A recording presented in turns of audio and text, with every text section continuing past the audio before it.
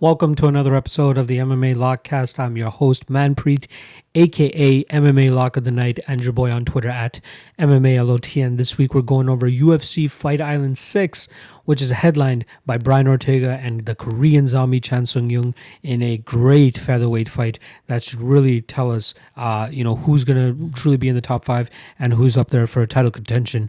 As the landscape has changed quite a lot since we saw Brian Ortega go out there and fight Max Holloway in his last fight before taking a 2-year hiatus. So a lot of intriguing fights on this. There's a lot of chalk on this event as well. So we'll try to see if we can dissect any dogs that look like they have some value. Saeed Nurmagomedov versus Mark Strigo is an interesting fight. Jung Young Park against John Phillips is a great fight. That should be just a fun, sloppy, slobber knocker of a fight. Julian Robertson is always fun to watch. He either goes out there and gets killed or, goes out and kills. The return of Thomas Almeida. If you are unfamiliar with Thomas Almeida, I highly suggest you go back and watch some of this guy's fights. He's a very, very interesting prospect. He did fall on hard times, 1-3 in his last 4, but only losses to top competition. So I'm very much looking forward to the rejuvenated Thomas Almeida coming back. James Cross against Claudio Silva is a great fight. Katlyn Chikagian versus Jessica Andrade, who's going up to 125. Cyril Gane taking on UFC newcomer Antti Delaya. That should be a great fight. And then obviously the main event, Chan Sung Jung versus Brian Ortega. Very, very fun fights. I can't wait for this weekend. All right, let's go over UFC Fight Island 5, which was the last event. And we came out on a solid winning end. So let's start off with the lock of the night play. We had 4 units on a parlay of Tagir Ulanbekov and Edson Barboza. Let's start off with Ulanbekov. Obviously not how I expected a minus 366 to fight. You know what I mean? I'm going to be honest. I'm sure anybody that bet Ulanbekov was sweating their balls off just like I was. And disgrace to that judge that gave that 30-27 for Ulanbekov, because at least one of those rounds was for Bruno Silva. You could arguably say 2 rounds were for Bruno Silva. But regardless, I'm happy that we got the W there, but I'm not proud of it. And then we got Edson Barboza to cap off that parlay. Went out there and did what he did. I was very confident that he was going to go out there and have that type of performance. And that's exactly what we saw. So solid win for Edson Barboza there over Makwan Amirkhani. We had 4 units on minus 129, so we cashed for 3.09 units. Very, very happy for that. What should we go to next? We had 1.3 units on the Marcus Perez and Dricus Duplessis fight to start round 3 at minus 125. I thought that was a solid spot. That loses, the durability of Perez is kind of what I was banking on in that fight. However, Duplessis has some bombs in his hand, so he's able to get the finish there. We also had 2 units on the fight doesn't go to decision for Marlon Moraes and Corey Sandhagen. That was more of an insurance for that fight in case Marlon Moraes went out there and just took Corey Sandhagen's head off within the first 5 or 6 minutes. That's more so what that was for. I knew that Corey Sandhagen would go out there and get the finish himself, but I just wanted to be sure that in case Moraes does get the victory, it's not going to be by decision. He's going to get a finish, but he didn't. And even if he did get the victory, it would at least cut into the 2.5 unit bet that I had on Corey Sandhagen. But we cashed on the fight doesn't go to decision from 1.05 units. And we also hit on Corey Sandhagen, 2.5 unit bet at minus 132. He profits from 1.89 units. Solid spot there. Made a lot of good money on that fight alone. Then we go over to Ben Rothwell versus Marcin Tybura. Had 1.5 units at minus 150 on Rothwell. The funny thing is, going into that fight, I wanted to bet Tybura, but as soon as I got out of taping that fight, I kind of just went over to the Rothwell side. I truly thought it was going to be much tougher for Tybura to get this fight to the ground, but he did even better in that second round than I thought he would, especially with the fight playing out on the feet for the most part in that second round. But in that third round, he got the fight to the ground and just absolutely pummeled on Ben Rothwell. Very impressive performance from Tybura there. His chin held up, his durability held up, and Ben Rothwell truly seems like he's over the hill at this point. So I'm glad that I only put 1.5 units on that though. So solid victory for Marcin Tybura. And then lastly, the dog of the night play, we had Ilia Topuria, 1.5 units at plus 160, goes out there and does the damn thing, cashes it for 2.4 units. Happy to hit that one. Topuria is a guy that I've been watching for the last 2 to 3 years. Solid prospect who's slowly going to come into his own, and I'm not sure that will ever see him at plus money again. I think that a lot of people are starting to take notice of this kid. And yeah, solid performance coming in on very short notice and still going out there and going a solid 3 rounds against Yusuf Zalal and showcasing his grappling, his jiu-jitsu that has been highly touted over the last couple of years. So I'm looking forward to what the future holds for Mr. Ilia Topuria. So all in all, we cashed 5.64 units on this event. Very happy with that 44% ROI. Solid event. That's 2 straight winning events for us now. Getting right back into the game. And yeah, I'm very much excited for this next card, as I believe that there's a plenty of money making opportunities on there too. So looking forward to that. Before we get into the breakdowns, I always want to make sure I plug the Patreon. The support is just overwhelming. I can't believe you guys are just killing it for me that much. You guys, it truly means a lot. You know what I mean? I'm getting closer and closer to doing this thing full time. And you guys, it's all thanks to you guys. You know what I mean? You guys are making it really, really worth it. So, like I said, the Patreon, you guys get early access to the breakdowns. So as you see in the podcast, they're obviously previously recorded. But as soon as I finish recording them, I post them straight to my Patreon. So the Patreon members get the breakdowns nice and early before anybody, and they truly get to capitalize on some line movements that may be worse before the podcast actually comes out. So yeah, make sure you check that out. You get all the official bets as well. You get a best bets and props article that drops every Friday. That gives you the best spot for every single fight. And then, yeah, like there's just a nice little community there too. And something that we started over the last couple of weeks was a Discord channel. And we're having a lot of people. We already have about 40 people on there, and people are really enjoying it. You know, it's much better than having to post every day on Patreon rather than just to go into the Discord and see everybody just chatting away, talking about some matchups. You know, any leans or anything that I have, I post onto there. I try to post it on the Patreon as well too, but the Discord channel is so much easier to work with. And then we obviously have our live event chat too. So when the fights are going on, we just kick back and we all just, you know, whoever is just, you know, soloing it, we just chat through the live event, you know, try to spot any live betting opportunities and just talk shit. You know what I mean? It's a great little community we have. Everybody's respectful, everybody's positive, and that's the way I like it. So I'm happy to provide that content for you guys. Patreon is killing it, like I said. And then also make sure you guys hit the subscribe button if you guys are watching on YouTube, because I am over the 1,000 mark, but I still have my next goal of 5,000. I want to hit that 5,000 sub mark and then go to 10,000 and then 50,000 and then 100,000. I know it's going to be a long time before I ever hit 100,000, but trust me, I'm working for it. I'm never going to stop. It's going to be so much fun to do. So yeah, make sure you hit the subscribe, check out the Patreon. That's the best way you guys can support my work and support me. And you know, help me achieve my goal of doing this full time, which I believe is really, really close. Really fucking close. So close. And it's all thanks to you guys. All right, I'm going to shut the hell up now, and let's get into the breakdowns for UFC Fight Island 6. Jamie Mullarkey versus Fares Ziam. We got minus 140 on Mullarkey and plus 120 on Fares. Let's start off with Jamie Mullarkey, who's coming off a absolute war against Brad Riddell way back at UFC 243, and he's taken off a significant amount of time, maybe not as much as Thomas Almeida, but he's been off for just over a year. He was scheduled to fight Jalen Turner back in February, I believe it was, but he had to pull out. But you know, given the type of damage that he took in that Brad Riddell fight, it's kind of better that he actually just, you know, stayed at home a little bit longer. But this is a solid fight for him to come back to and probably get back onto the winning track and capture that first UFC victory. You know, he has a solid all-around game. He's a tough, gritty guy. I believe he trains with Dan Kelly, who's his head coach. You know, has again solid all-around game. Very strong guy. Solid striking. Isn't really like he's a jack of all trades type of guy, but like a middle of the pack jack of all trades type of guy. Solid striking, solid grappling, very quite strong too, and has a solid amount of experience as well. Fares Ziam, on the other hand, coming off a loss to Don Madge way back at UFC 242, so he has a slightly longer layoff than what Jamie Mullarkey is dealing with. But that was a weird fight where we didn't really get to see the true extent of, you know, how good or how bad Fares actually is.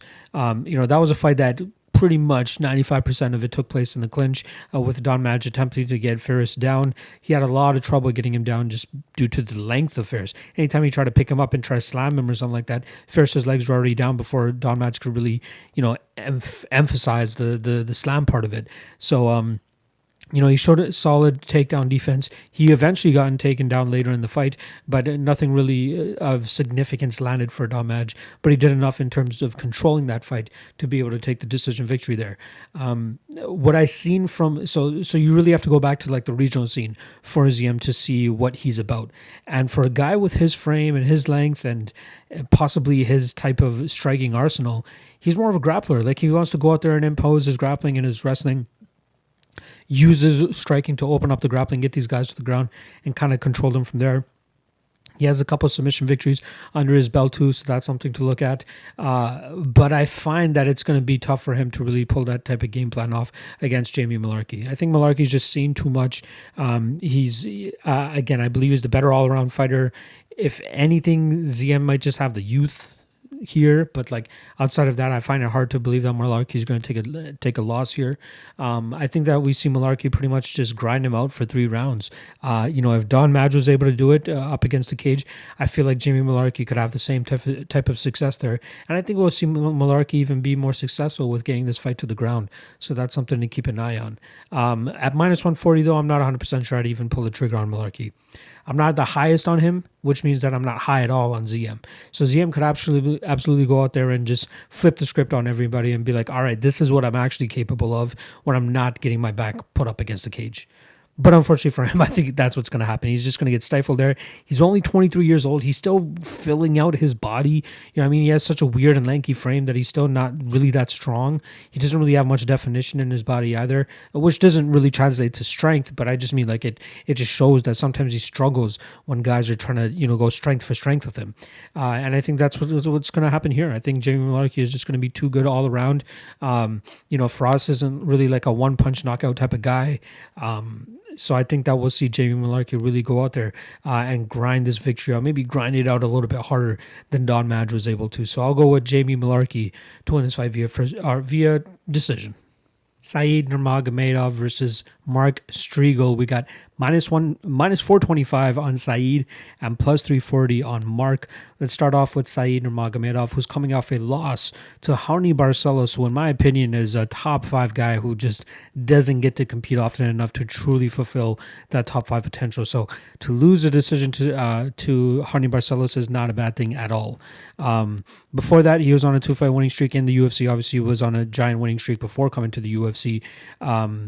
Beat Justin Scoggins via split and beat Ricardo Ramos, I should say, via finish halfway into the first round. Now, coming up against Mark Striegel, this is a different type of matchup. Like, we know what Saeed's about. He likes to strike. He's more of a Zabit than he is a Khabib. Coming from that part of the world, trains with Mark Henry and those guys. It's funny because so those Dagestan guys and those Russia guys, I believe he's from Dagestan. I just want to confirm that. Yeah, from Dagestan. Those Dagestan guys have like 2 camps. Like they got, Zabit and Saeed and those guys, and Timur Valiyev who go over to Mark Henry, and then we got Khabib and Islam Makhachev and those guys that go over to AKA, like 2 completely different sides of the U.S., which is hilarious. But it seems like the guys that go over to Mark Henry are a little bit more striking oriented. They like the spinning stuff, they like the flashy stuff, and they like playing from the outside. They're not really wrestlers per se. And that's where I think things get interesting here, because Saeed Nurmagomedov hasn't really blown me away with anything. Like his win over Ricardo Ramos was great and all, but we only saw 2.5 minutes of it. How would that fight play out if it went a little bit longer? I'm not saying he would have lost or anything, but I want to see how it would have played out a little bit longer. Like Raoni Barcelos played that fight perfectly. Like he just waited and picked his moments, and then eventually even got takedowns later in the fight too. And I say takedowns because that's going to be something crucial for Mark Striegel's game. That's kind of his game. The guy is a strong brute that likes to go out there and just try to take guys down. He tries to get the finishes ASAP, but he's not able to. Or if he's not able to, then things get a little bit sketchy for him. For example, the Reese McLaren fight. That was a fight where he was doing very, very good in those first 2 rounds. And then that 3rd round, he was just so gassed out from trying to finish Reese that he was just sucking wind. And Reese was having a field day with him on the ground. If that fight hadn't had come to a finish, that probably was a 10-7 round. Like he was pounding on his head, had his back, had full mount, had everything, but then eventually got that rear naked choke 3 minutes into that third round. So we've seen his gas tank fail him. Unfortunately, there's that Ji Sung Kim fight that I'm not able to get a hold of. That's a decision victory for him, and even the Kichukov fight. Not able to get film on that either, but I'm interested to see how his gas tank looked in those fights. His most recent one was a no contest low blow to Shinichi Shimizu, where he it was just a no contest. The Shimizu was not able to continue. But like I said, Strigo looks like a brute, uses his strength very effectively. His kicks are nice. His striking is decent, but it seems like he does his best work when the fight is hit, when the fight hits the ground. And he seems strong enough to get these guys down. So he doesn't really need like the most technical approach to getting these takedowns. He can just strength some of these guys to the ground. He also has a victory over Kai Kara-France back in 2014. We're coming up on close to the 6-year anniversary of that. But he was able to get that fight to the ground and get the rear naked choke within 2.5 minutes of that fight. That was back when Kai Kara-France was 7-4, so very early in his career. So since that fight, he's only lost to Reese McLaren, but the guys that he's beating have very sketchy records. I mean, 5-0, okay, solid. Loses to Reese McLaren, who was 7-3. Beats a 13-4, then beats a 6-9. That was actually a fight that he had technically lost. I believe that got overturned to a disqualification for him. 0-0 Ji-Sung Kim, 5-1 Do Jeom Kim or Lee, and then obviously his last guy who's 32, 22, and 11. I still think that this line is a little bit wide. As skeptical of Strigo's gas tank. Maybe Saeed in the third round is kind of live. That's something that you guys could look at. But Strigo could possibly get this done in the first round. He could possibly get this down quick and pull off a submission victory that way. We just haven't seen enough on the ground from Saeed. There's a little bit of unknown there. If Strigo does get this fight down nice and early, and he has his full capabilities about him, they're not sweaty or anything like that, is he going to be able to pull off the choke? Again, I think he is much stronger than Saeed, so that makes things even more intriguing. So I do think that this line is hella wide, minus 425, hella wide. My only concern here is the cardio. I like betting on guys that have, respectable and legit cardio, just enough cardio to get them through 15 minutes without looking like they're dying. And unfortunately for Strigo, sometimes it looks like he's dying in that third round. And you don't want to do that against a guy like Saeed Nurmagomedov, who seems like a guy that could take advantage of somebody who is struggling in the third round. Those spinning back kicks to the body will definitely add up, but he has to be very careful when he throws them earlier in the fight, as I believe that would be Mark's entry to get in on his hips and try to drag this fight to the ground. So I don't think Saeed is proven enough to really be a minus 425 favorite. I think a lot of people are just jumping on the fact that his name is Nurmagomedov and assuming that he's a lock for the night. That's not the case here. So I'm going to pass on this fight totally. I will side with Saeed Nurmagomedov to win this fight via third round stoppage. But this is a fight that, by no means should you be parlaying Nurmagomedov in this spot. A lot of chalk on this card that, should not be parlayed with anything. And this is definitely one of them. But I will still take him to win this fight. Maybe the under 2.5 at plus 195 is, plus 195. That's not a bad spot at all. I love stumbling upon these things. Most of Saeed's wins have come via decision, but this might be the first time he's fighting somebody with as shit of a gas tank as Mark Strigo in that third round. So maybe the fight doesn't go to decision is a better spot just to get that extra 2.5 minutes, plus 160, not too bad. But yeah, I like Saeed to win this fight via third round finish. TKO, I guess. Gadzhimurad Antigulov versus Maxim Grishin. We got minus 380 on Grishin and plus 315 on Antigulov. The fight doesn't go to decision. It is currently minus 245, and there is no over-under out as at the time of this recording.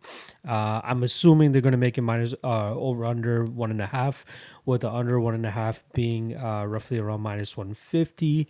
Anything better than that, I'd be very, very surprised. Probably minus 130 even.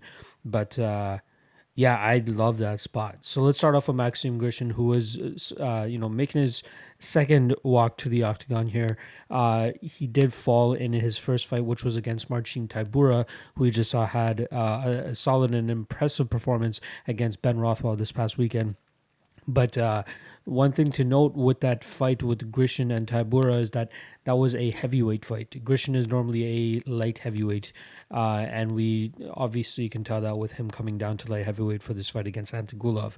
The guy has a very impressive record, a very extensive record too. This is going to be his 41st fight, pro MMA fight. He turned pro back in 2008. And along that time, he's managed to have fights against Shane Del Rosario, Alexander Volkov, who he actually beat back in 2010. Joaquin Christensen, former UFC fighter. He actually beat Sokoju in a kickboxing match. For those of you that are familiar with Sokoju, you know he's mainly a striker.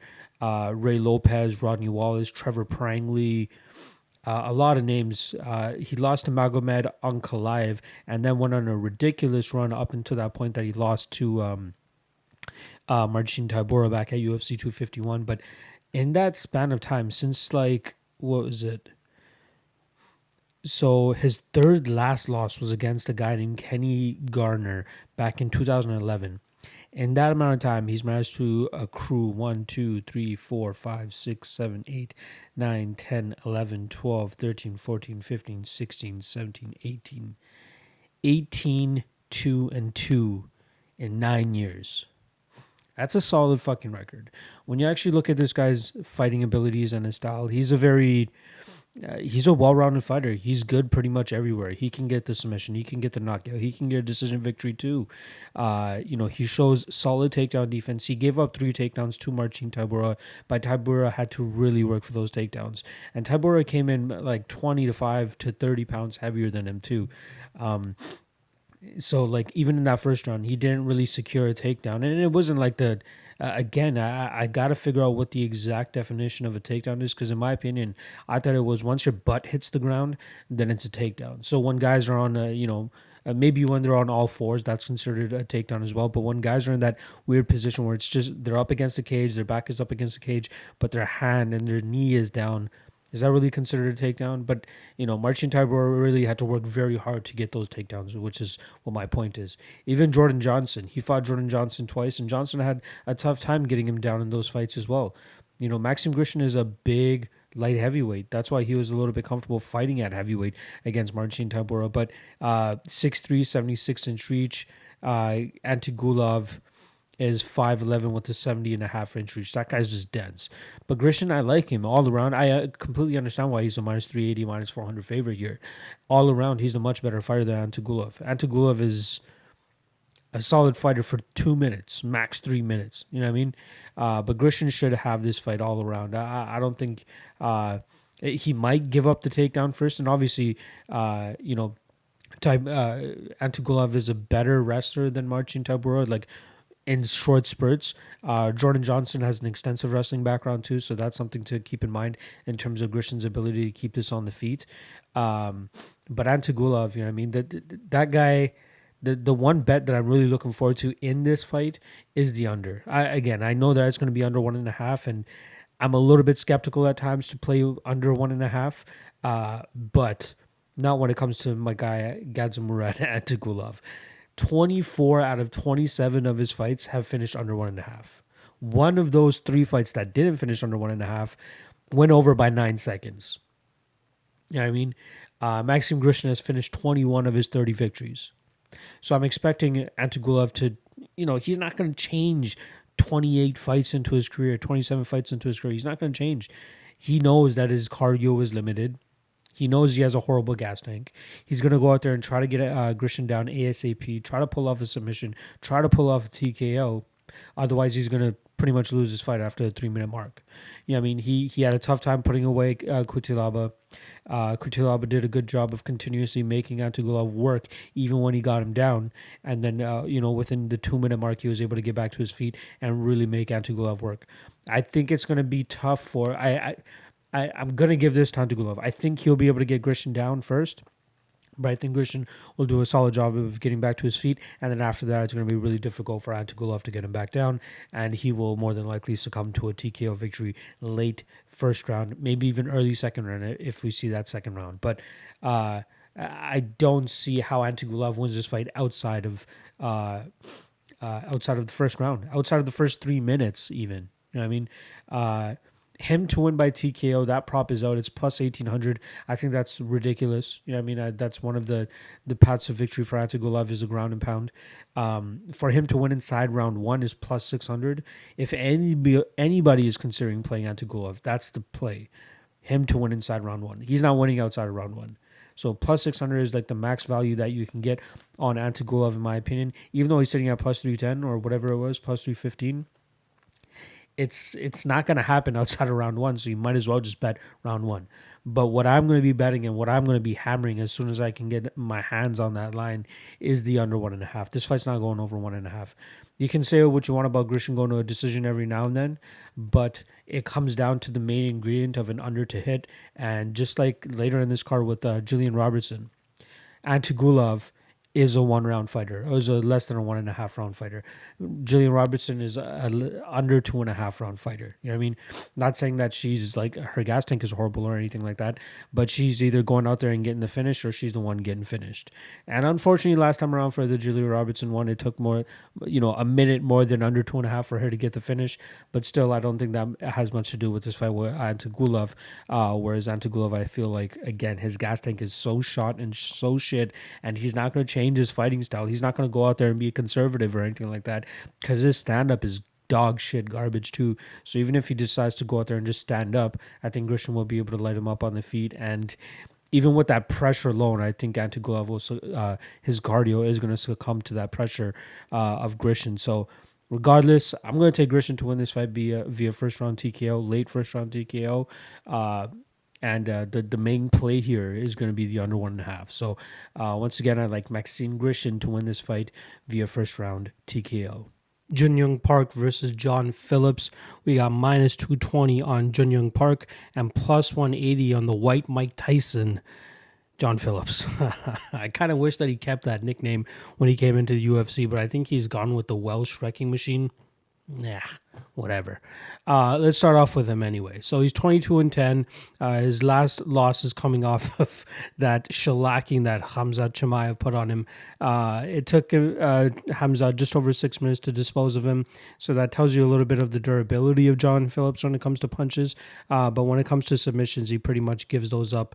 Well, not super easily, but those are a little bit easier to come by than actually trying to pound out John Phillips. But with the nickname the white Mike Tyson, or his previous nickname, I should say, you kind of figure out what his game plan is and why most fighters take the approach that they do whenever they go out there and try to fight him.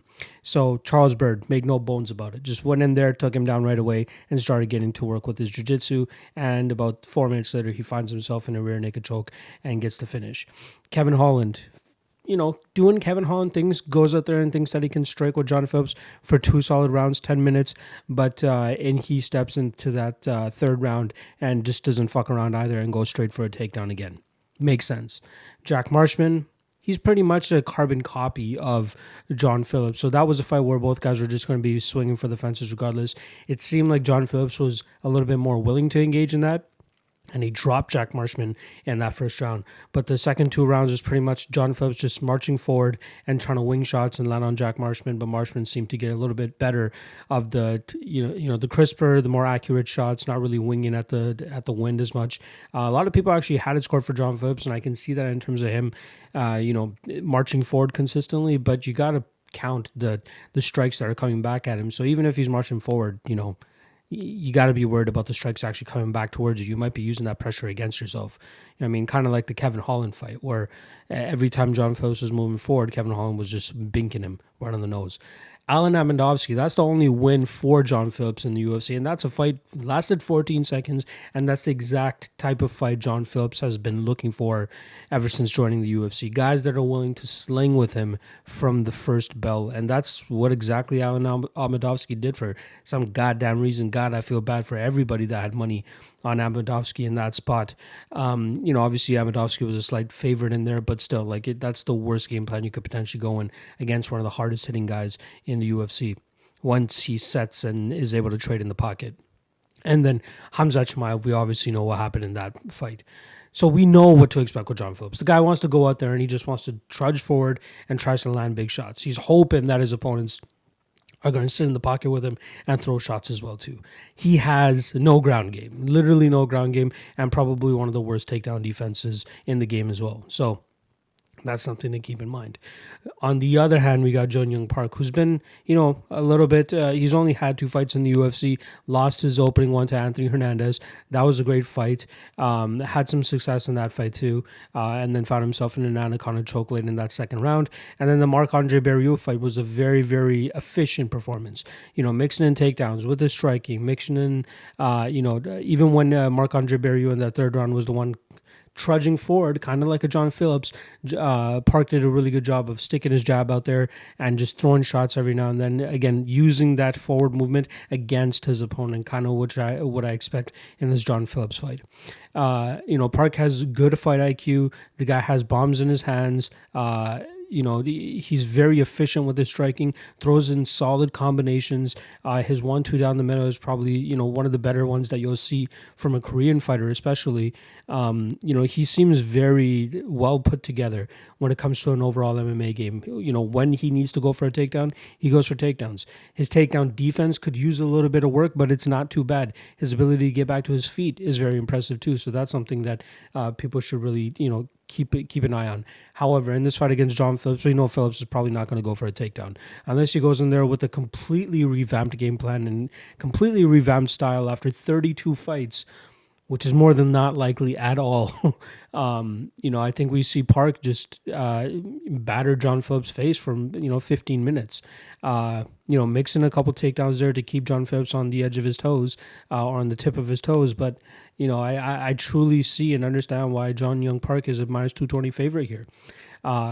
If I feel like people are underrating Park a little bit here, otherwise I expect this line to be closer to that minus 300 range, especially against a guy like John Phillips, who we all know is very one-dimensional and is soon to get the boot from the UFC, and this could be the fight to give him that pink slip. But I think Park will go out there and put on a very efficient performance, stand on the feet for a little bit and then mix in a couple takedowns or the other way around. I feel like he could pretty much have his way in this fight where he wants. The only thing he has to worry about, and if that's the only way a fighter is going to win is just with a one punch knockout or something like that, I'm more than happy to take my chances on the other guy who shows me a much more complete game, a solid gas tank, and the ability to get fighters down and have decent top control.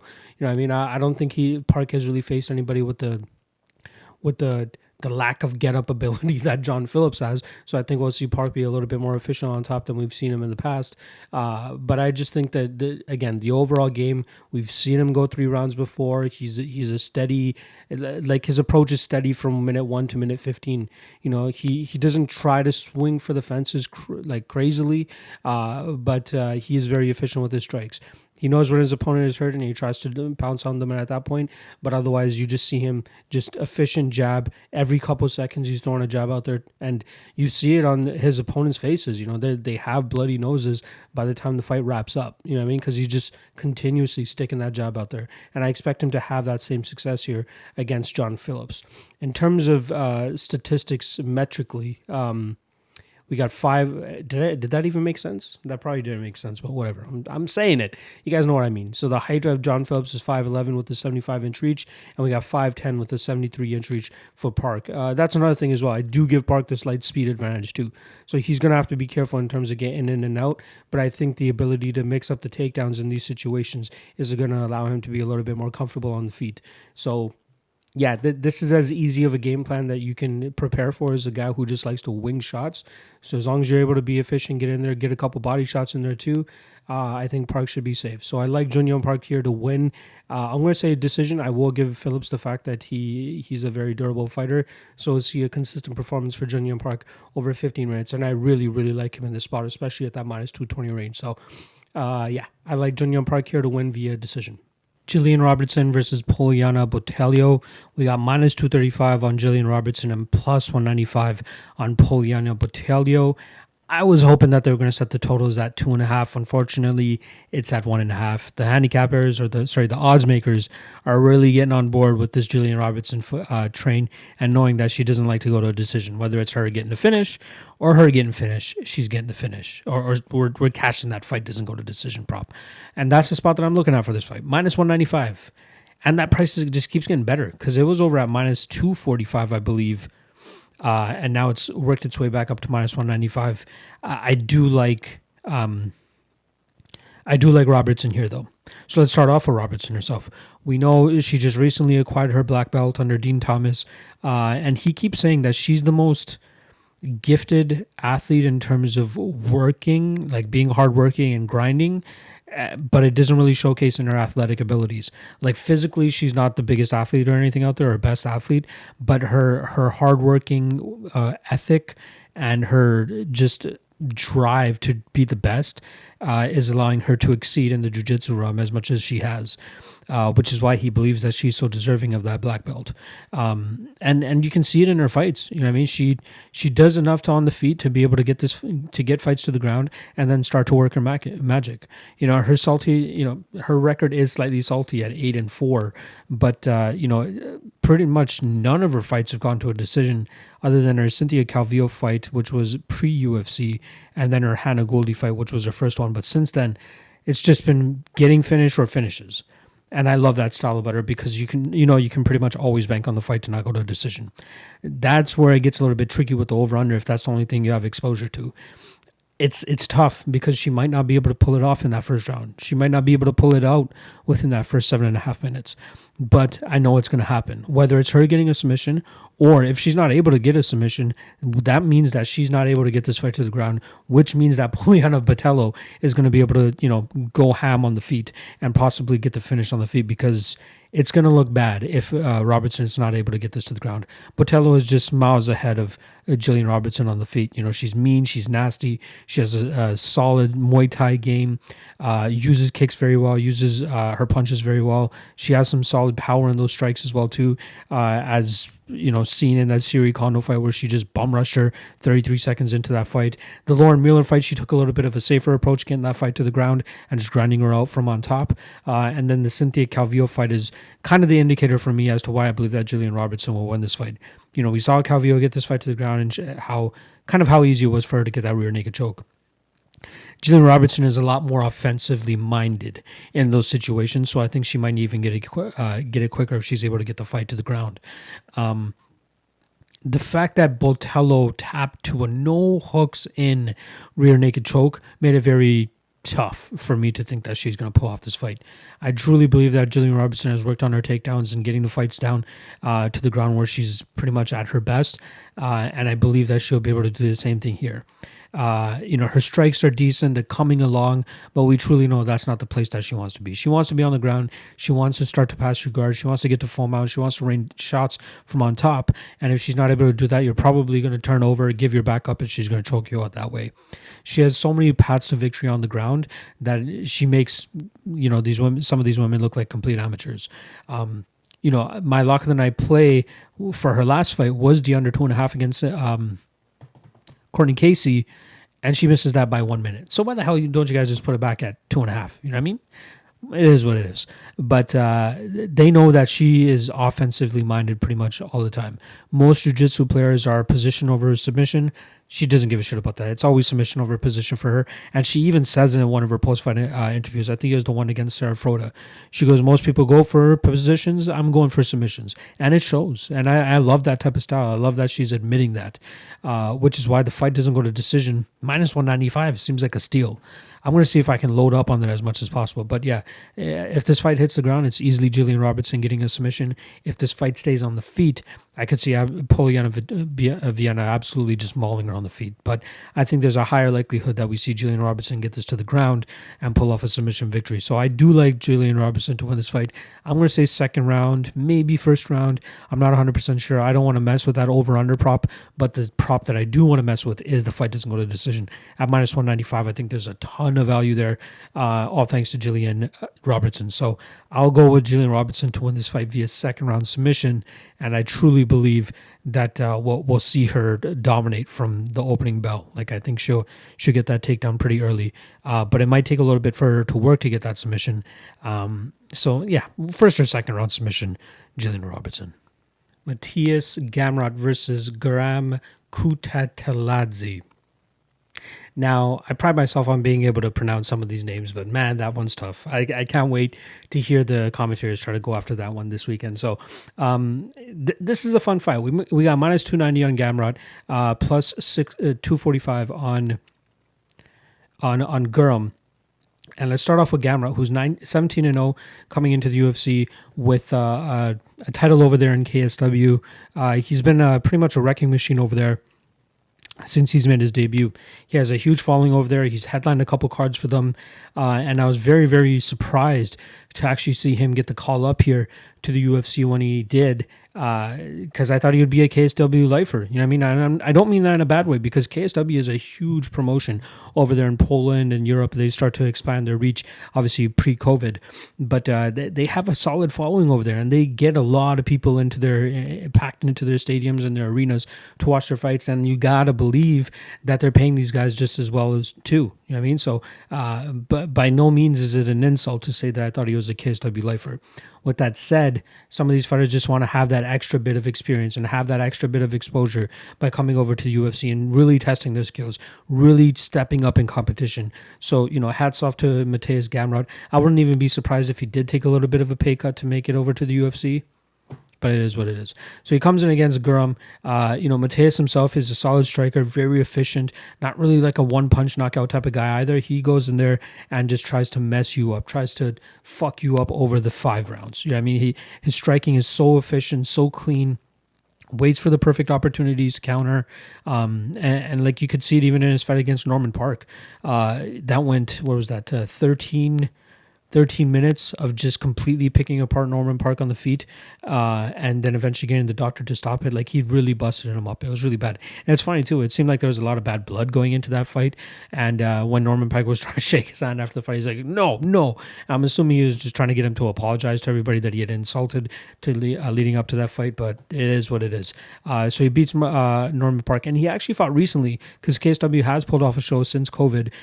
Back on August 29th, he beat Marian Ziolowski via decision, 5 rounds, pretty much same thing. Had some solid moments where he got on top of him too, has solid pressure from on top, good back game, is able to get the choke as well if that's something that he's looking for, solid submissions, but I really think he does his best work when he's the one striking and doing the work from on top. However, for this fight against Guram, I think he's going to need to mix it up a little bit more. Guram himself is a solid striker, has a lot of power in his hands, throws with ill intentions. Don't really ever see him shoot unless he gets hit and hurt a little bit. There's one fight, I can't remember which one off the top of my head, but you clearly see that the guy lands a perfect punch on Guram's nose. Guram's nose starts pretty much leaking, and you see him shoot a takedown and get it successfully. So he is pretty well versed, in being able to switch up the game when he needs to. I think he's going to have a tougher time getting Gamrot down, though. So even if he does get hurt or something like that, I don't think he really has the takedown to look for here. I think Mateusz does a really good job of keeping fights on the feet. And again, he's very well versed off of his back, too. I think Guram is, he shouldn't be, in my opinion, a plus 245 underdog.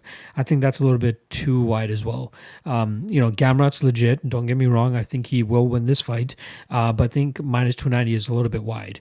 17-0, cool. But again, this is the UFC now. And again, like I said, with him fighting over at KSW, it gives him solid experience to come over to the UFC because he's already seen it's technically their big show. You know what I mean? The UFC is another big show, but to fight in an organization like KSW compared to LFA is completely different. You know what I mean? LFA, you can tell it's regional roots MMA. KSW, they do all of it, the bells and whistles. Just watch one of their events and you'll see right off the bat that these guys do not fuck around when it comes to production. And I think that truly allows them mentally to have an edge when they come over to the UFC. And especially with him fighting another UFC newcomer, I think that's going to allow him to have a little bit of an advantage there. But I truly think the confidence will be on Gamrot's side. I think he's going to go out there, pick apart Guram from the outside, switch it up if he needs to take it to the ground and really work his ground game as well. But I think this is a solid spot for Gamrot to win. Minus 290 though, I'd rather just sit back and just watch this fight from the outside. But yeah, I do like Gamrot to win this fight via decision. D. James Krause versus Claudio Silva. We got minus 185 on Krause and plus 160 on Hannibal Silva. The over-under is at 2.5 with the under being plus 125. Let's start off with the James Krause, who's coming off a super short notice fight against Trevin Giles. That was a fight where he had actually shown up to fight week 4, or at least to corner Yusuf Zalal in Zalal's UFC debut. And Trevin Giles, I'm trying to, let me see who he was supposed to fight, but his opponent had fought. Oh yeah, it was Antonio Arroyo, who had fell ill on weigh-in day, and James Krause was there like, you know what, I'll weigh in. Let's do this thing. So he does it, and he goes in there and actually fights Trevin Giles in a very competitive fight, and again, a fight that he had no training camp with. So that was very, very impressive in my opinion. And he had a solid case in terms of actually being the one that should have deserved that victory. You know what I mean? There's a lot of suspicion regarding Giles's connection with one of the judges who actually scored round 1 for him, which seemed a little bit, like blasphemy. You know what I mean? That round 1 seemed pretty clear to be a James Krause round. But regardless, Giles comes out on the winning end, and James Krause comes out on the losing end. Before that, though, he was on a 4-fight winning streak over Tom Galicchio. This was after his Ultimate Fighter, I believe it was the comeback season, but he beats Galicchio, Alex White, Wally Alves, and Sergio Moraes. The last 2 of which were finishes. Very, very impressive. The guy has good timing with his striking. He's very well, like a very sound on the feet. He's a black belt in jiu-jitsu too, which is something a lot of people overlook, especially coming into this fight. A lot of people are, in my opinion, are overlooking that, but he's a great all-around fighter. He's been fighting since 2007 as well, so that's another thing to keep in mind here. This is going to be his 36th fight, so that's another positive for him in terms of being able to see so many different types of fights and different types of styles. And he's still 34 years old, so he still has a solid, a couple years, I'd say 1 or 2 more years, to really make a run. You know what I mean? It feels like he's really coming into his own. He's always been like a middle of the pack type of guy, but I feel like, recently, and even in some of his recent fights, we see him talking a little bit more. His confidence is really starting to get on the rise. So I think a lot of people are excited to see him fight when he does, because he brings a little bit of entertainment to some of these fights as well. But in terms of an actual fighter, great striking, great timing, solid footwork. I love his ability to mix in calf kicks as well too. I think that's been something that a lot of his recent game planning has revolved around. I see it being the same thing here with Claudio Silva. If he's able to chop that calf, early and often, it should cause Claudio Silva problems in terms of being able to close the distance and getting this fight to the ground. Now, I don't think this fight is a complete write-off if it does hit the ground, especially with Claudio Silva on top. I believe in James Krause's ability to, stay out of submissions, stall if he needs to. We've seen fighters like the Leon Edwards, like Danny Roberts as well too, who were able to survive on the ground for that first, 1 and 2 rounds. Obviously, Leon Edwards, it went to a 3-round decision, but Danny Roberts got caught in an armbar in that 3rd round. Apparently, it was a verbal tap. I wish they did a little bit more investigating into that, because Danny Roberts was protesting it, and they never really gave us a replay in terms of listening to the cage audio, so we didn't really hear that either. But Roberts did a good job in terms of being able to reverse positions, to get out of submissions, and we saw the gassing of Claudio Silva heavily depleted. That's one thing that's very evident in his fights. When fights get into that 2nd or 3rd round, he starts to huff and puff a bit, but for somehow he's still able to get fights to the ground. But I think that this is the first time he's fighting a guy that has the fight IQ, the range management, and the level of jiu-jitsu that James Krause has. So, yeah, Claudio Silva's, 13, 14 fight win streak right now looks very, very impressive. But you got to also take into consideration, for his 4th last fight was against Leon Edwards back in 2014. He took roughly a 4-year hiatus, and now he rattled off 3 straight wins and 3 straight fights since May of 2018. But still, that's in a year and a half to have 3 fights. Normally guys have about 3 fights in a year. So it's obviously a little bit closer, and he's had a couple of unfortunate fallouts. Ramazan Emeev, he was supposed to actually fight in August, and then Cole Williams steps in on short notice. But yeah, it's been over a year since we've seen Claudio Silva in the cage. He's 38 years old. Cardio is only going to get worse. There's no way we're going to go out there and see Claudio Silva go out there and be fucking, Yusuf Zalal with his cardio, or be Tony Ferguson with his cardio or anything like that. His game is based on grappling, getting guys to the ground, and squeezing, trying to finish submissions. If he's not able to finish those submissions, the guy's going to gas himself out, just as he has in these past fights. You know what I mean? Fights that go late don't really favor him. But again, somehow he gets these takedowns.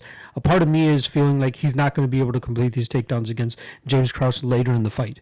It's all, in my opinion, I think it's Claudio Silva in round one or not at all. I think Krause is well versed enough on the ground that once Claudio Silva starts huffing and puffing, especially in that second and third round, it's going to be easier for Krause to either reverse, get back to his feet, or stay out of submissions. Now I know that it's still early in the week. I know that we're getting a lot of people that are placing the money on Claudio Silva, and I can kind of understand why the line is appealing, especially with it being so wide.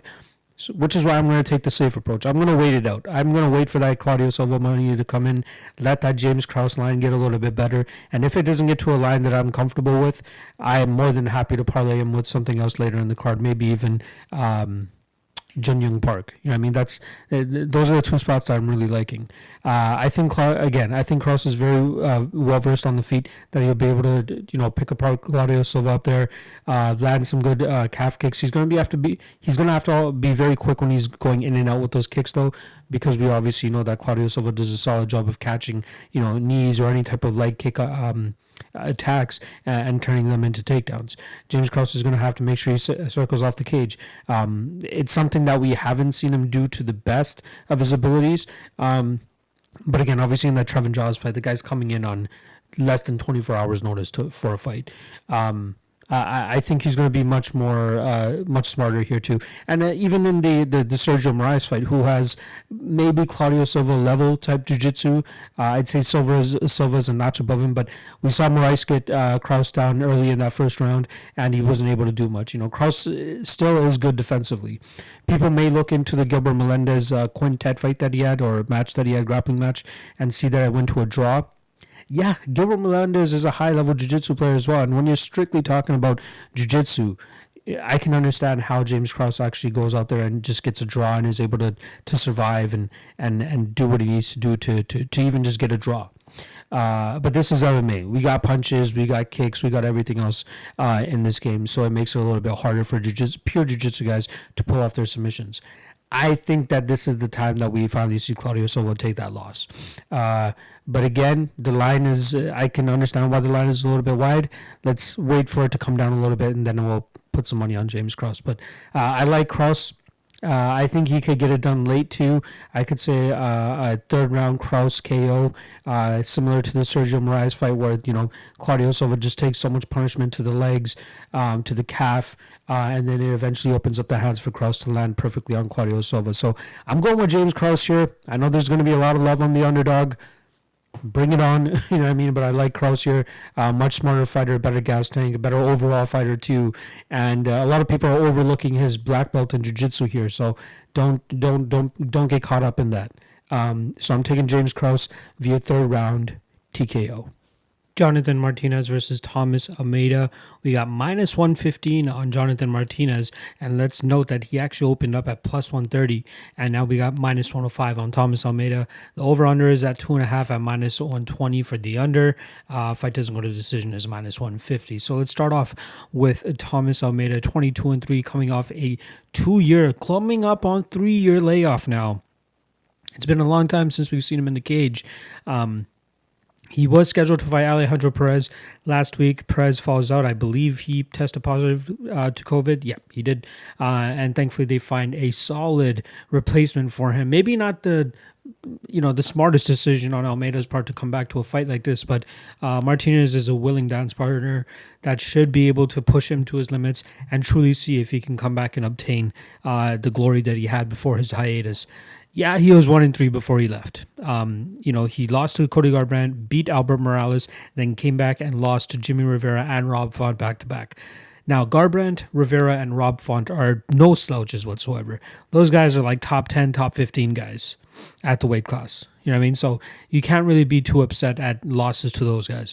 I'm not saying that Thomas Almeida has completely fallen off, nor am I saying that, he should be beating those guys or anything like that. But considering his age and where he was in his career, those aren't bad losses at all.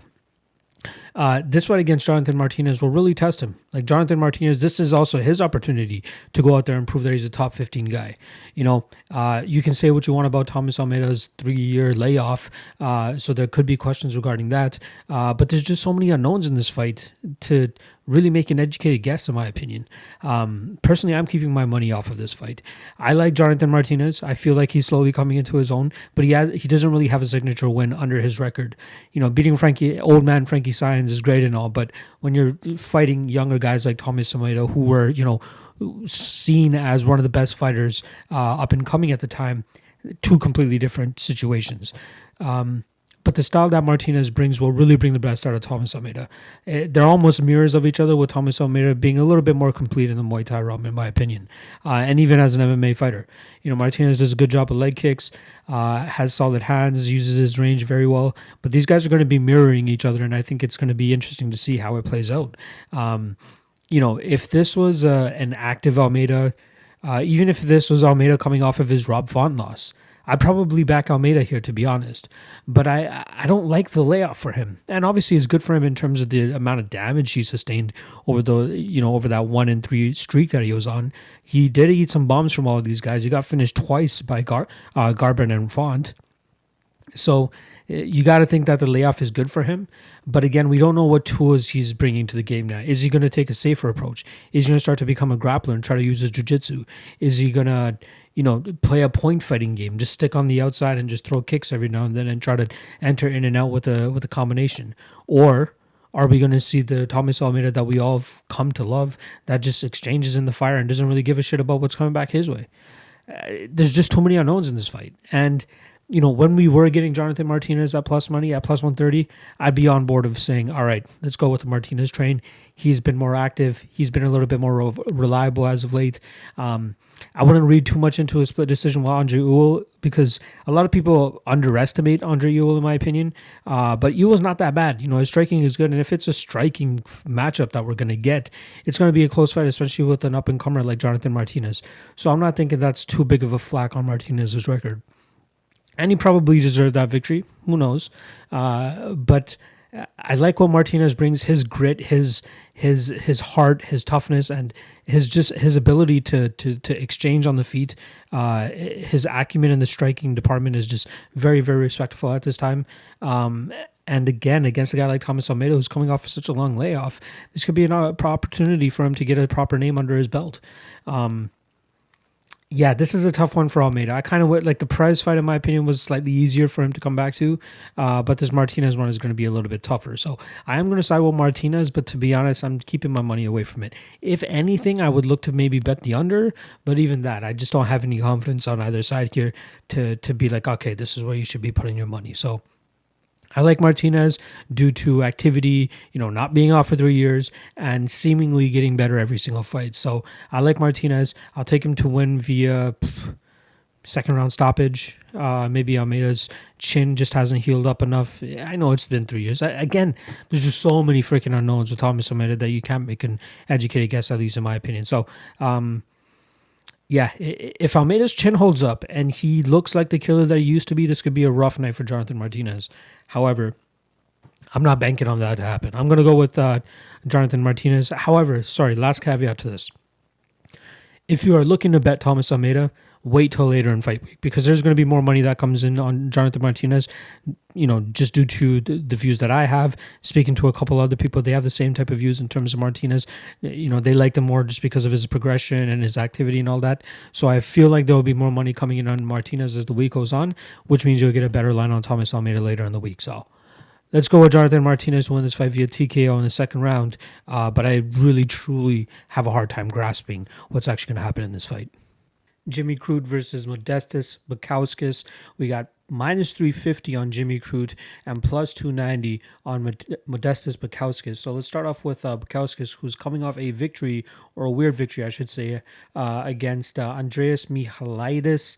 That was back on Fight Island as well in July, and that was a fight that was put together pretty quickly as well. I believe, Michailidis actually stepped in on short notice after Vinicius Mojeda withdrew, and that was one of the fights I actually didn't break down for that card. I was kind of like peeved at the level of competition that was coming into the UFC, and it just seemed like the UFC was kind of scrambling to get any talent they could to fill out some of these cards, considering the whole COVID era. But now that we're a little bit further removed from that, looking at Bukauskas, I'm still kind of underwhelmed at this point. Looking at him and going through his fights, he's pretty much losing up until the point his opponents give up, not give up, but like lose. You know what I mean? Like the Martin Nielsen fight, that was a fighter 5-0 going into that fight, and seemed to have a strong wrestling base and was able to get Bukowskis down pretty much every single round, and was keeping it competitive enough on the feet to not get knocked out. And then it came down to later in round 4 where Nielsen succumbed to Travis Brown style elbows after Modestus Bukowskis was doing a good job of staying on his feet up against the cage, and then just decided to rain down some elbows from on top and then got the finish that way. And the Ricardo Nasilja fight, kind of the same thing, where he got taken down but got back to his feet and then finally landed a beautiful elbow to get the victory there. And then the Michailidis fight, same thing, trying to stop a takedown and landing some elbows from the back. And it really shook up Michailidis. They were legal shots. That seemed to be the concern, but he seemed really rattled from it. So even if he hadn't, gotten the fight called off in between rounds, just because he like backed up and then fell out of the cage, not knowing that the cage door had opened, I feel like he probably would have got finished early in that second round because he looked really shook up. Like, I'm not sure if that 1 minute of rest really was going to help him that much. He was complaining about it a lot, and yeah, he looked really roughed up from that. But that was a pretty even fight leading up to that. They're trading calf kicks. But Bukowskis, as much as I have kind of sort of shitted on him for this breakdown, he has decent striking. He has solid kicks. He's a big dude, thick dude. Good enough striking, but it seems like most of his opponents really want to get him to the ground and then try to finish him or at least ride top position. Luckily for him, his durability has held up, so he's able to survive those onslaughts and then come back afterwards and get the finish and wins on his own. But I think he's in a little bit for a tougher ride against Jimmy Crute. When I looked at this fight initially in terms of the line, I was like, why the hell is Jimmy Crute such a huge favorite? And then once you actually start to do a little bit of digging, you kind of figure it out. Jimmy Crute, in his first couple of appearances in the Contender Series in the UFC, we saw him really play on the feet and land a couple good shots and show off his disciplined striking, solid kicks, solid power down the middle when he throws his punches. But we saw in his fight against Michal Oleksiejczuk where he's able to get the fight to the ground and really start to do work. And Oleksiejczuk did a good job of getting back to the feet, but it's the resiliency of Jimmy Crute to continuously go for the takedowns. There was one point where he just he settled on the fact that Oleksiejczuk was going to continuously get back to his feet. So he struck with him a little bit and waited for Oleksiejczuk to overcome it on a combination. And he just took the fight to the ground and had a lot of success there. And then he was able to pull off the, what was the submission that he got? Oh, the Kimura that he got from there. So I'm not expecting Crute to go out there and Kimura Bukowskis or anything like that. But I think that he will look to get this fight to the ground and try to control Bukowskis from on top. That's where I think that Crute has the best shot of winning this fight. His stand-up is passable enough to be able to stand with Bukowskis because Bukowskis isn't really anything special on the feet, in my opinion. The guy throws with a lot of heat, don't get me wrong, but it's not like he does anything special that makes him stand out amongst other strikers. He's getting by. Some of his wins on the regional scene are a little bit sketchy and a little bit will make you be like, all right, what the fuck? But this is a solid test against Jimmy Crute, and I completely understand why Crute is a big favorite now. So I might even be looking at Crute as a possible parlay piece here. He should go out there and get the victory here. I'm not sure how anybody could justify really saying that Bukowskis has value at the line that he's currently at. But again, it's going to come down to Crute, again, being good enough on the feet to kind of hang there. But then when he wants to get this fight to the ground and start to implement his jiu-jitsu, that's where I think he'll start to really show that he's the much better fighter here. So I'll go with Jimmy Crute to win this fight via submission. probably second round, I'd say, maybe first or second round. Don't quote me on that, but I think he does get it done by taking Bukauskas down and sinking in a submission. It is interesting to note also that the second last loss that Bukauskas does have on his record is a 18-second heel hook to Pavel Doroftia. Completely butchered that name, but you guys know what the fuck I mean. So that was 4 years ago. So I'm interested to see what kind of improvement Bukowski. He does have a couple of submission victories on his record after that, but again, I truly believe that Crute is the much better guy on the ground here, and it will show once he gets this fight to the ground. So I'm gonna go with Jimmy Crute to win this fight via decision. Jessica Andrade versus Katlyn Chookagian. We got -135 on Jessica Andrade and +115 on Chookagian. Let's start off with Jessica Andrade, who's coming off a close loss, a split decision loss, I should say, to Rose Namajunas last time around. That was a rematch from when she had actually beaten her for the title way back at UFC 237, and now here she is coming off a loss via decision to her. Kind of a similar fight in terms of, Jessica Andrade's opponent having to utilize proper footwork and distancing and in and out movement to be able to go out there and outpoint Jessica Andrade. But it just gets so razor thin and close at times that I don't want to lose any sleep or any sweat or anything over betting this fight. But I will. You guys came here for a prediction. I'm going to give you a fucking prediction. So we know what Andrade's style is. She's the female John Lineker. She's going to go out there. She's going to wing bombs. If she's going to go for takedowns, she'll go for takedowns. But I'm not sure if she'll want to go for takedowns here against Chookagian, who's, a crafty jiu-jitsu player herself. But, Andrade, it's constant forward movement. It's a pit bull style, just continuously moving forward, winging shots, hoping to land to the body, hoping to land to the head, whatever it is, she wants to dish out damage. Her cardio is good enough too that she should be able to last a solid 15 minutes of doing the exact same thing the entire time. I think her best path to victory, if she really wants to change it up a little bit, is just clinch Katlyn Chookagian up against the cage and just, slow her down that way. Knee her up against the cage, the dirty boxing, whatever it is, showcase that she's not really moving and you can land big shots from there. There's also the path where she just knocks Katlyn Chookagian out. There's that. Or even knocks Katlyn Chookagian down in 2 out of the 3 rounds, which should be able to secure her the fight. We saw her very successful against Rose Namajunas in terms of landing big shots, and that's kind of where the tides turned in that 3rd round. But one thing we do need to keep in mind here also is that she's coming up to 125 pounds. And yeah, she has fought at 135 pounds before, so it's not, nothing is new to her in terms of being able to fight bigger women. But in terms of a size difference here, we're talking about 5'1" Jessica Andrade to 5'9", an 8-inch height advantage for Katlyn Chookagian, and then 66-inch reach for Chookagian, 62-inch reach for Andrade. But again, this is one of those fights where the reach doesn't really play too much of a factor into it. It's actually the height.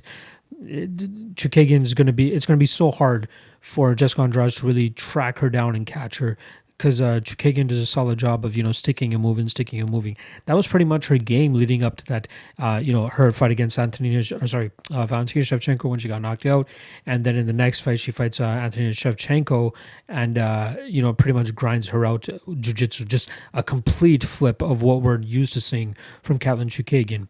I don't think that's the path to victory for her here, though. I don't think she's going to want to go out there and try to take down Jessica Andrade. However, I do think if she does get taken down, she has crafty enough jiu-jitsu to be able to possibly pull off a sweep and also, nullify the amount of damage that's coming down to her from Jessica Andrade. But something is just telling me that I should go out there and stay away from this fight, but predict that Jessica Andrade is going to win, because I truly believe that she will eventually catch, Katlyn Chookagian. Like, she will be able to dish out enough damage in at least 2 out of 3 of those rounds, because Katlyn's going to have to rack up the numbers. She's going to have to go out there and just pick her apart from outside, stick and move. But you're telling me over 15 minutes that Andrade won't be able to do that at least twice. She's been successful in the past before by doing that. And, I know she's up to the challenge to go up an extra 10 pounds. I know she'll definitely be stronger than Katlyn Chookagian here too. But I don't want to find out. I don't want to risk money to find out which side is going to win here, because it's just too tough to call. I'm going to, if you're putting a gun to my head and you want me to bet this, I know that it's going to a split decision, or more than likely will go to a split decision. So I'm going to side with Katlyn Chookagian as the bet. But in terms of a prediction, I'm going to go out there and say Jessica Andrade actually wins this fight. But minus 140, like if Andrade was the dog, I'd probably take a shot. I lied. I wouldn't. I don't want. I want nothing to do with this fight. I feel like it has a split decision riding all over it. It truly even comes down to just what judges are judging this fight. You know what I mean? Some judges score the movement and the picking apart of a fighter like Katlyn Chookagian more than a judge that would score Jessica Andrade continuously moving forward and landing a bomb every now and then.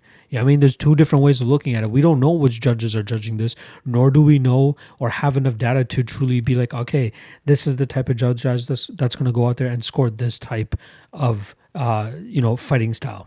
So I'm not 100% sure, but I will go with Jessica Andrade to win this fight via decision, as I believe that she will catch Katlyn enough to sway the judges, and she could potentially finish this fight too. You know what I mean? She has enough power, and it's not like she's going up a significant amount of weight to try to finish opponents. So I do like Jessica Andrade to win this fight. I think she's going to get the judges nod.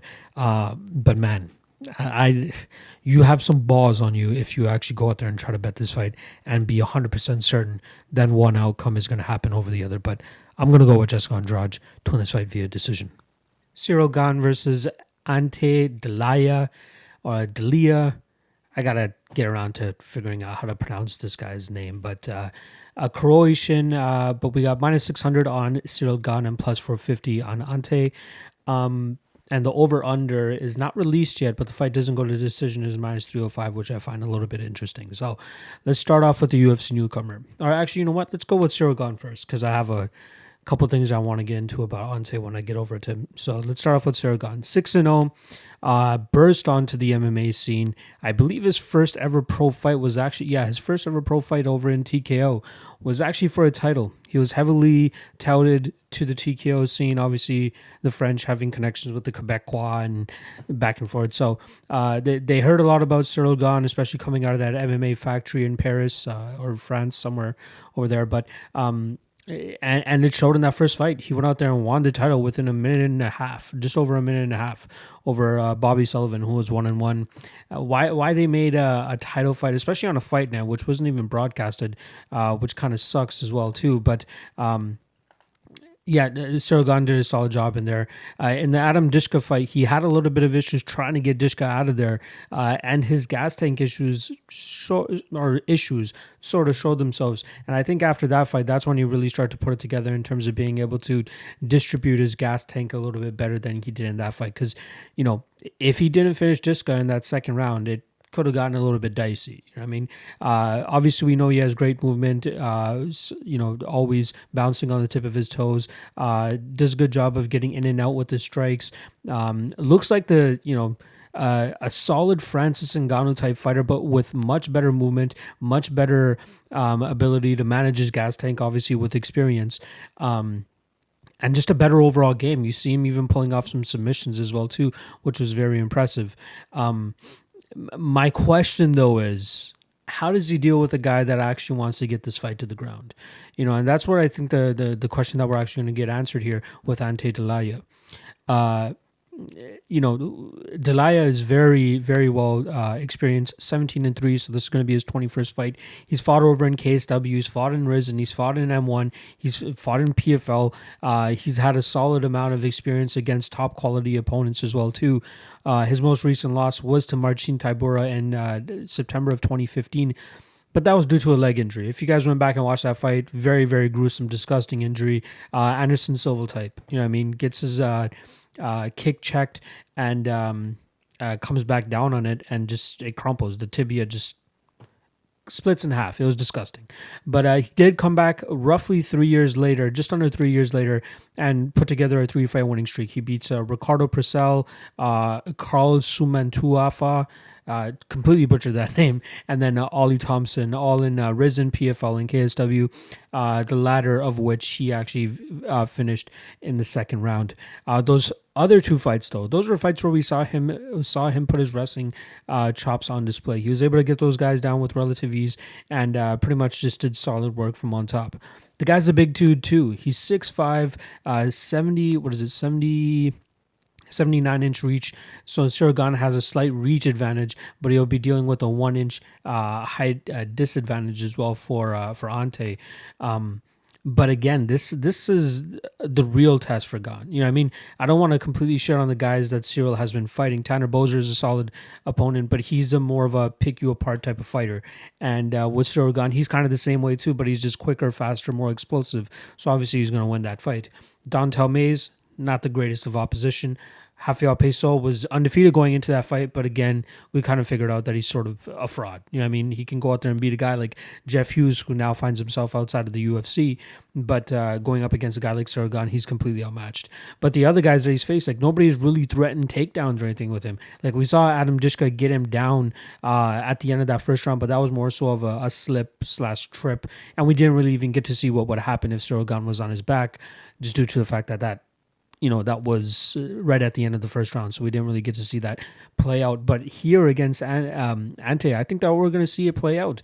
And if you're giving me solid amount of money, like plus 450 right now, it's worth a little bit of a stab. Like I think a lot of this is hype on Gane, and he has shown that he's a solid fighter. Again, you don't really see heavyweights nowadays that have the type of movement, have the type of pop, and the ability to implement the type of game plans that he has at this day and age. We don't see it. Ciryl Gane is the exception to that. But I do want to see the other parts of his game tested. Yeah, we've seen him pull submissions off the top. But what does he look like off of his back? Is he a jiu-jitsu wizard truly off of his back? I think we're going to see him tested here against Ante. Ante, he's a little bit flat-footed for my liking, but I like his ability to, back opponents up and get them up against the cage or the ring and try to get them to the ground. And I think that's what we'll see him successful with that in this fight against Gane. He's tough. He can take a punch, and very experienced. Trains over there with Team Cro Cop as well too. So he has a legend kind of backing him there. But I like his chances in this fight against Gane. I think minus 600 is heavily inflated due to the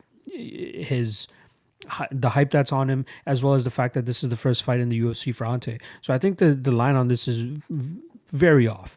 If obviously if Ciryl Gane goes out there and starches him in that first round, just knocks him out right away, people are going to be like, obviously you deserve to be a minus 600, probably deserve to be a minus 1,000. But once you actually start to dig in the tape of Ante, his takedowns are solid. His top control is very solid too.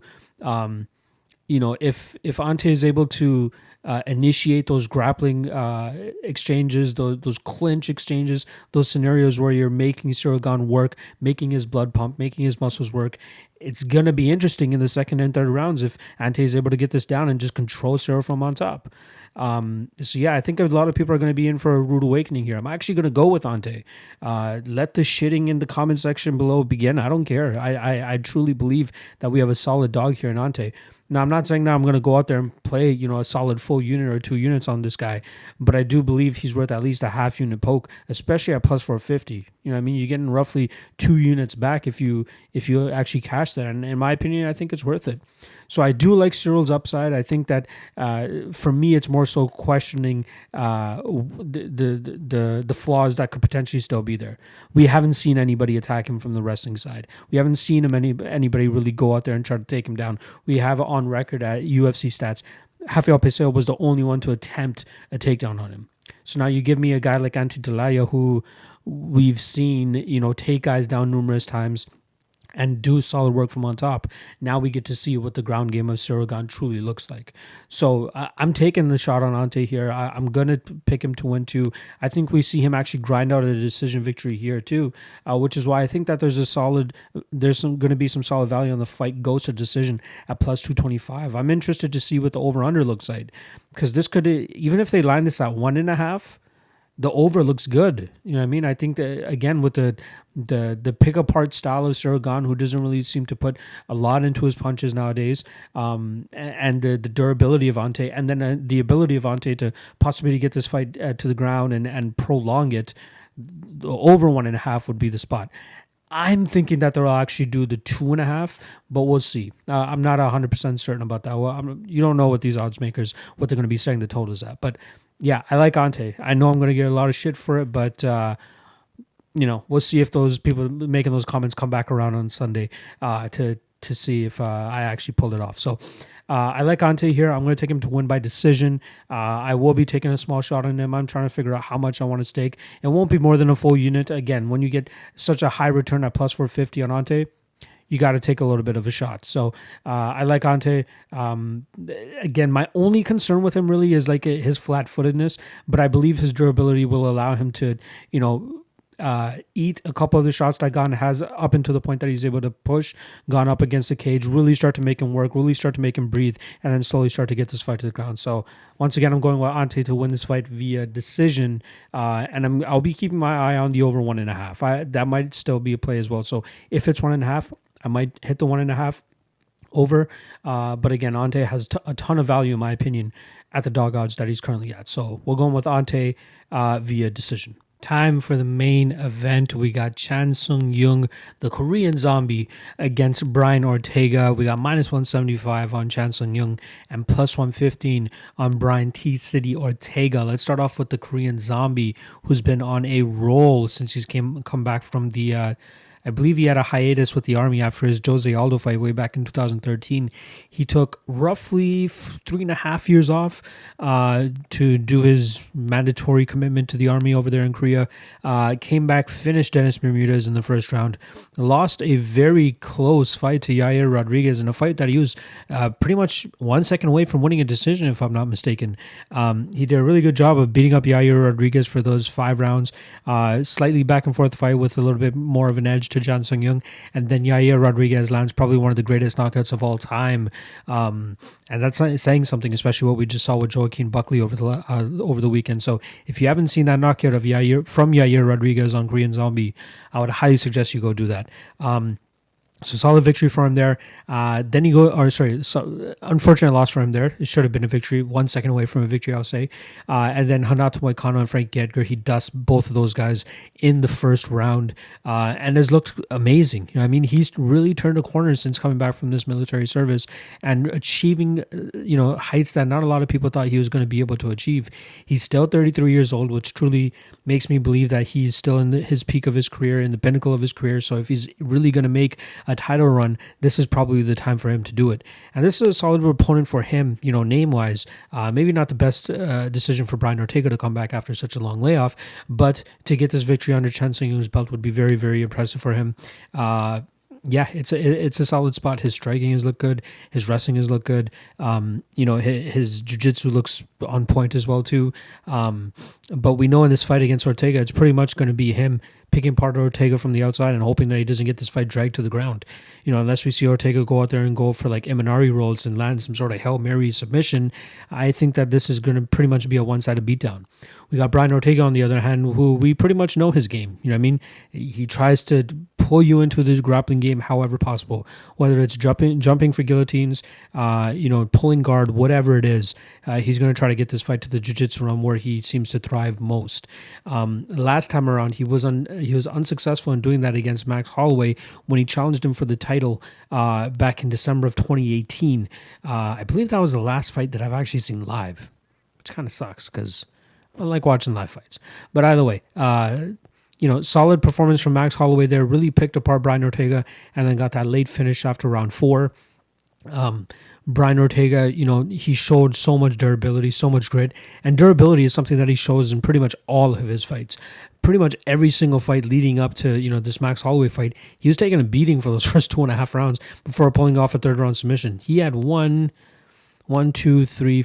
straight fights where he got a finish in the third round in fights that he wasn't doing that well leading up to that. And then after that, he chokes Cub Swanson in the second round, and then he finishes Frankie Edgar with a beautiful uppercut, which led to punches in round 1, and then that obviously earned him his title shot. We don't know what to expect from Brian Ortega now. You know what I mean? He's been off for 2 years. It's been a solid 2 years since we've seen him in the game. What has he done in terms of working on his striking? Because that's clearly the weakest part of his game. I'm hoping that he took this entire time to just work on his striking, whatever the fuck it is, Muay Thai, boxing, kickboxing, anything that will allow him to open up his grappling and wrestling game a little bit more and not just, hope to get fights to the ground. If he's able to shore that up, similar to how Gilbert Burns has done that. Gilbert Burns was known as strictly as a jiu-jitsu guy, very, very strong jiu-jitsu, but he needed to find ways to get the fight to the ground. And now look at him. He's going out there and outstriking Tyron Woodley. He's having very, very tough performances and good performances against high-class guys, outstriking Gunnar Nelson, who seemed to have a striking advantage at first. He's making those progressions, and Brian Ortega needs to do the same thing. Otherwise, this game is going to catch up with him. And once he really starts fighting that upper class of the featherweight division, he's really going to start to feel it. Unfortunately for him, this is not the type of fight to come back to after 2 years. Maybe the layoff is what he needed after that type of beating, but still, it's a very, very tough go for him to go out there and fight a guy like Korean Zombie after this layoff. Zombie clearly has a better hands. His activity has been nothing short of amazing. It would be nice if Chan Sung Jung actually had a little bit more as well. Obviously, the COVID thing really fucked everything up. But his last fight was December of last year, so he's approaching about 8 months since he has 10 months since he's fought. But still, I truly think his activity recently, his ability to go out there and just starch guys, and that's one thing that I think I really want to touch on. The over-under is set at 2.5. And I truly think the over 2.5 has a solid value. One thing that we can always rely on Brian Ortega for is his durability. So I think that it's going to take a lot for Chan Sung Jung to really put Ortega out. Unless Ortega looks completely shot and just completely mystified in terms of being back in the cage, then it's going to be a long night for him, or a short night for him, I should say. But if his durability is even somewhat there, we should see Chan Sung Jung take a little bit more of a technical and disciplined approach to getting, a later finish. Unless, of course, Brian Ortega, again, goes out there and pulls off a flying armbar or something like that. I highly doubt we see that happen. But I do like Chan Sung Jung here. Minus 175, not too bad of a line. I don't mind it. Maybe a possible parlay piece. But yeah, I do like the Korean Zombie to take this fight. I'm going to say third or fourth round TKO. His striking is just going to be too much for Ortega. We know Zombie's cardio is good too. We obviously saw that in that 5-round war against Yair Rodriguez. And then we know Brian Ortega can go for a while too. But again, it's the accumulative damage that's going to catch up to him if he doesn't hone his striking skills. So the only thing that makes me slightly skeptical is what the changes are that we're going to see from Brian Ortega that he possibly has made in those last 2 years. Kind of like the Thomas Almeida thing. Like, we don't know completely how much improvement they've made in this time off. And then obviously using it live in ring is different than actually drilling it in the gym with his training partner. So I like Korean Zombie here. I'll take him to win via 4th round TKO. And yeah, this again, very, very difficult fight for Brian Ortega to come back to. But shout out to him for actually being able to step up and take this main event spot against a very, very dangerous Korean Zombie. But once again, I'm going to take Korean Zombie to win this fight via 4th round TKO. And that's a wrap for this episode. Man, it feels good to finally get an episode out nice and early. It feels really good. I know it's Tuesday. I normally do Mondays, or used to do Mondays in a long, long time ago. But we're slowly getting back to pacing ourselves to getting back to a Monday drop. I know a lot of people really enjoy the fact that we dropped nice and early in the week. So I will be doing that as of next week for UFC 254. We will have an early drop. It will also be my 100th episode. I'm going to be doing another episode between now and then, just kind of recounting the decline that I had mid last year, and kind of analyzing that and giving you guys a little bit of a breakdown of that. And then that will allow UFC 254 to be my 100th episode, which I have a fantastic surprise for you guys. I can't wait to drop that episode. I'm very, very proud of what I got planned for that. So can't wait for that to happen. But yeah, so this will be the last podcast that comes out on Tuesday.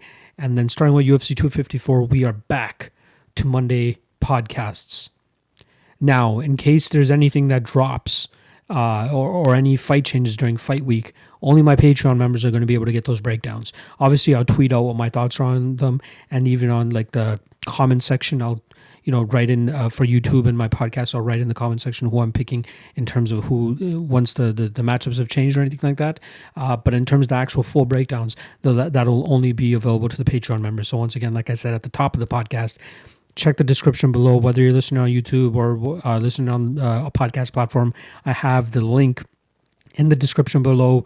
$5 a month. You guys get early access to breakdowns, all the official picks, a best bets and props article, all the goodies, everything. And you guys are helping me achieve the goal and dream of being able to do this full time, because I'm really fucking close to it. And you guys are really, really helping me out. So I appreciate that. If you haven't already, make sure you hit the subscribe button below, hit the like, do all that stuff. And also check me out on Die Hard MMA's podcast. I just finished up with him. That was a very, very fun podcast to do. Me and him have great chemistry. I love the guy. I'm glad that he brought me on. And hopefully that you have possibly watched that podcast and come over to this podcast. And you've probably heard me see the exact same thing that I said on that podcast, but it's all good. I appreciate you guys watching it anyway. All right, I'm going to shut the hell up. Appreciate you guys watching. And as always, hit the subscribe, hit the like. Good luck on your bets this weekend, and I'll see you guys actually later this week for my breakdown video of my handicapping history from mid last year. So hope you guys enjoy that. All right, good luck on your bets, and I'll see you guys later this week.